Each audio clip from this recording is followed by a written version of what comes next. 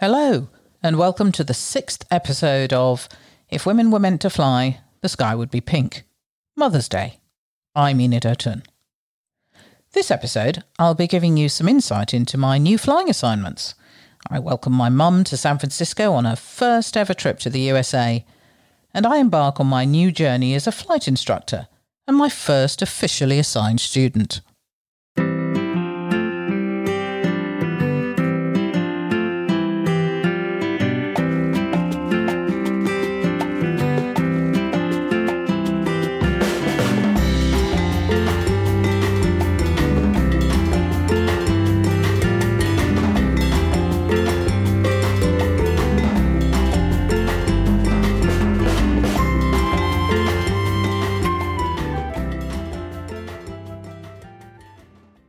No rest for the wicked, as they say, and my flight instructor's course began in earnest. It was actually a relatively short course, and for the first time, I felt that I was really ready for it. I'd been flying with my friend Chris a lot, and she was giving me the experience flying in the right-hand seat so that I could get used to that side of the aircraft. The one thing with being a flight instructor was that I was now the one who was in charge, and not only that, I was responsible for teaching my student to fly, with all that entailed. It felt rather strange at the time, odd to be on the other side. In my training days, if anything felt too challenging, I only had to look over to the left for support. But now, however, I was in the hot seat. I was the support. I would feel this even more keenly later on in my career, after I'd become a captain. Since the flight instructor's course was full-time, I decided to schedule flights morning and afternoon, practicing how to teach students with my instructor Beth. I think the fact that I'd just been through it helped. It was fresh in my mind. I now had to focus on learning to teach and, of course, making sure my aircraft knowledge was watertight.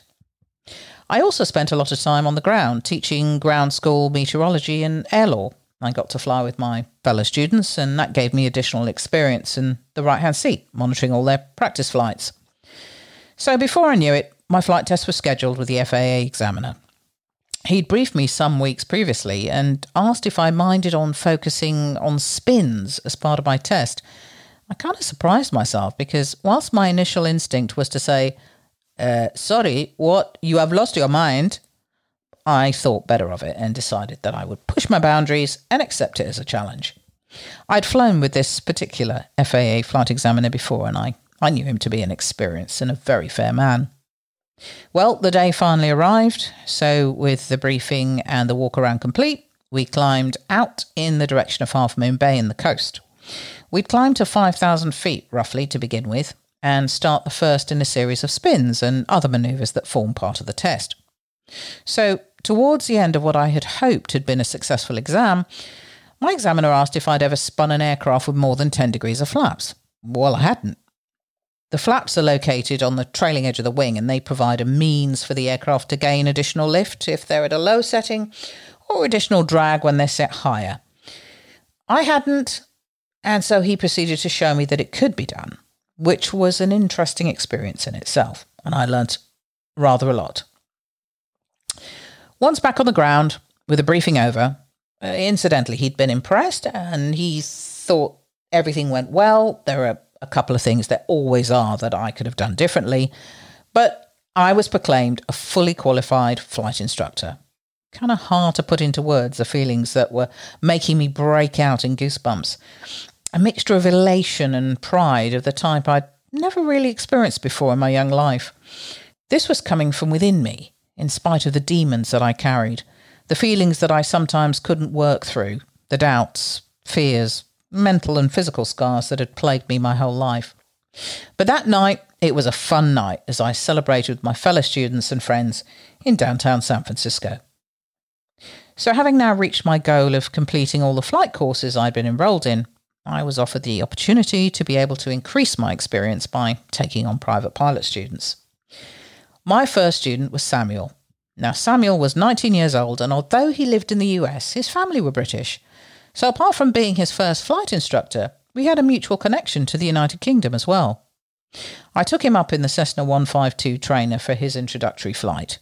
He had always wanted to be a pilot, and finally he was being able to realise his dreams, and that was very exciting for him. I was nervous. Sam was my first student, and I wanted to make the right impression on him. I wanted him to trust that I would look after him and get him to where he wanted to be. Of course, I didn't know that this would go according to plan at the time, but I was determined that if he wanted this as much as he said he did, we were going to do this together. There was something about his eagerness and determination that struck a chord. He reminded me of me.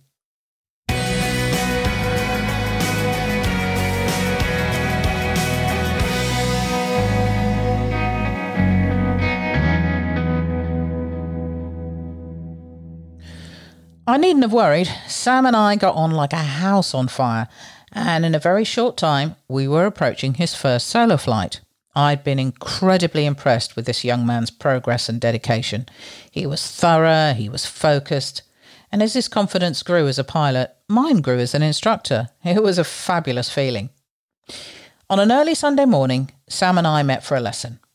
We were practicing touch and goes. His handling and decision-making was very good, and as we touched down, I asked him to taxi back to the holding point, but stopped him opposite our flight line. "Okay, Sam, off you go. Let's see 3 touch and goes on your own. You've got this." He looked at me quizzically and then smiled. "Yes, ma'am." He was always so incredibly polite. I hopped out, shut the door, lingering only to see him go through his checks before he taxied off. I ran up to the control tower, where I'd be watching my first student go solo.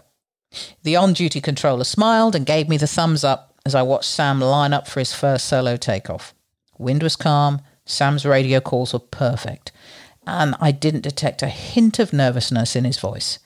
And then he was airborne, wings level, nice rate of climb as he crested the redwood shores. Had I done enough? Was he as confident as he seemed? Would he cope with an engine failure at any of his pattern points? Would he remember his flaps and his airspeed? Now, this was still going through my mind as the lad placed the aircraft firmly but gracefully back onto the tarmac in exactly the right place before he added power to the engine for his next takeoff. I was so proud. I cried. Not that he will ever know that. When I met him after his successful flights, we were as elated as each other. It was a huge moment for us both. In addition to Sam as my prime student, I took on a lot of introductory flights, license checks and glider towing. So as I began this new phase of teaching, I was excited and pleased that I would be able to welcome my mum to the United States. It would be a first for her, and I was determined to make sure that the 2 weeks she was here would be the best holiday ever. I knew that I would be exceptionally proud to be able to stand before her as a fully qualified commercial pilot. She would stay with me, Chris, and Chris's mum in San Jose. When I'd been in boarding school in my earlier years, there'd been several occasions where I would travel up to London to meet her for a few days in the city. But often her flight wouldn't land until about 6 o'clock in the morning, so I'd have to tell a little white lie to be able to get the train up to Gatwick the night before, where I would stay all night until her flight arrived, often with a purchased bunch of roses that I had to actually try to keep alive until she exited the customs hall to receive them.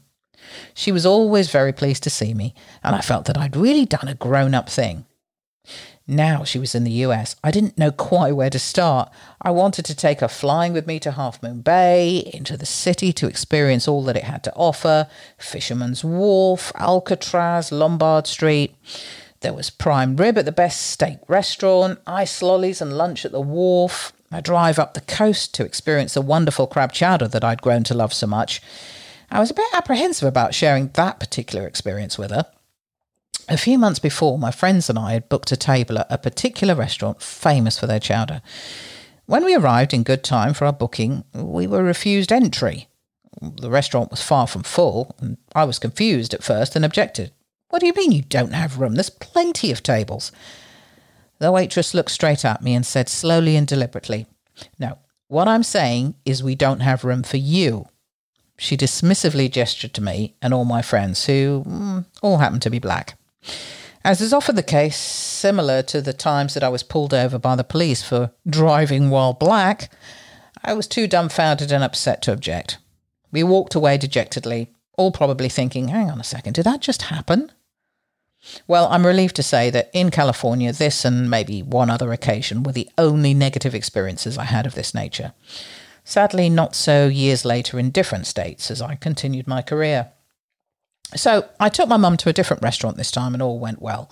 We started with the crab chowder experience at Fisherman's Wharf, where my mum really enjoyed the long stroll and the beautiful views over the bay. Lombard Street was an experience of a lifetime for her as we drove down the twisty turns, made so famous. She couldn't believe the feeling of vastness as we drove along the Golden Gate Bridge into Oakland, in many ways a world away from the city. I was able to introduce her to my new world and to take her flying with me, something she'd only done once before, shortly after I gained my private pilot's license in Nigeria. Then it was a short flight out over the coast on a bright and clear sunny day with a landing at the new Magbon airstrip, which was to be the new home of the Lagos Flying Club. It was barely finished and the runway wasn't much more than a hastily laid rough tarmac. The club buildings were still under construction, as were the surrounding security fencing and the road in off the main highway. The second flight, however, very different. I was taking her to Livermore Airport to experience arriving by plane and walking in to have dinner before returning to San Carlos, and this was definitely something she'd not experienced before.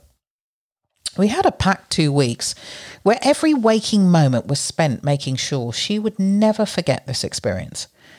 And by the time she returned home to Lagos, we had forged a mother-daughter relationship that we'd not had before. My mother and I had always been close, yet distant in equal measure. This wasn't helped by my being at boarding school for many of my teenage years. We were like ships in the night, and we developed very different views of the world.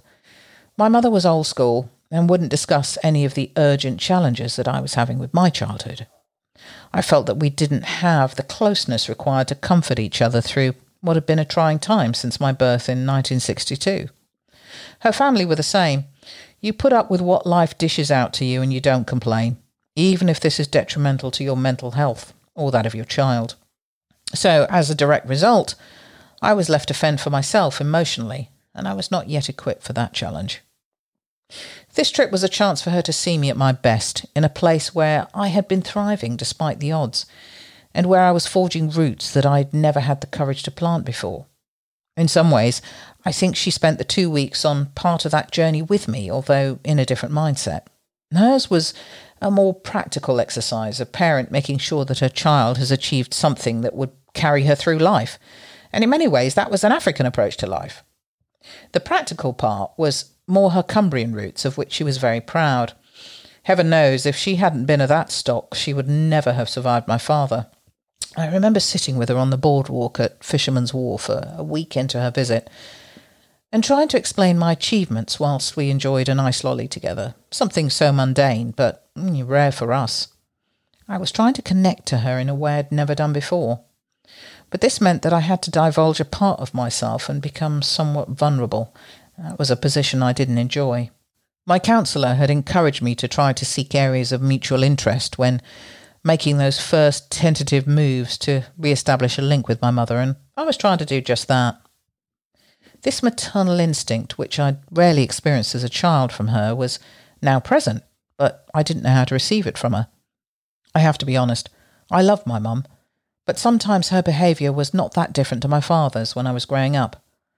All the years of yelling and screaming, sinking her nails through the skin in my upper arms to make me cry and to humiliate me, throwing irons down the hallway in the hope of forcing me to be compliant, the slaps across the face in public to teach me a lesson after some transgression.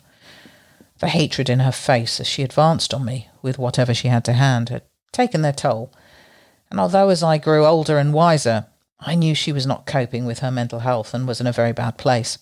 But at the time I had nothing but contempt for her, along with a sense of loss for the mother that wasn't mine. This, of course, was in addition to the physical and mental abuse I was suffering at the hands of a brutal father. The complicated physical and mental abuse in my childhood was subjectively awful, I suppose, but they were my normal. I knew we weren't close in a way that a mother and child should be, and that the bond we had was kind of born of mental and physical trauma which was never talked about. I'm still processing this today, and although I've come a long way, the scars will always be there, and this impacted our relationship in her later years. That day on the boardwalk, though, I knew she was proud. She was learning to show glimpses of it, and though it was strange for me to feel that after all those years, it did make me feel happy. My mother never once acknowledged the violence she suffered at the hands of my father, and she suffered greatly. I question why she decided we should go and live with him when she already knew what he was capable of, why she didn't protect me from him, why she treated me badly as well. Our relationship was never an easy one, but she was all I had in terms of biological family. I think because of that I clung on to her in that image of what I wanted our relationship to be for my whole life. Much, much later, when my partner and I cared for her in her final years, I eventually saw some of her softer, more loving side, and I'll treasure those memories. My final words in this episode will be for her. My mother was complicated, but I feel that she was a good and generous woman, and despite the trauma that we both suffered in our lives, I'm proud to have inherited that stoic, strong, practical part of her, which has gone a long way in making me the person I am today. Thank you for listening. Your comments and reviews are very much appreciated. If you enjoy this podcast, please leave reviews where you can. Thank you again to Lucy Ashby for the editing of this episode.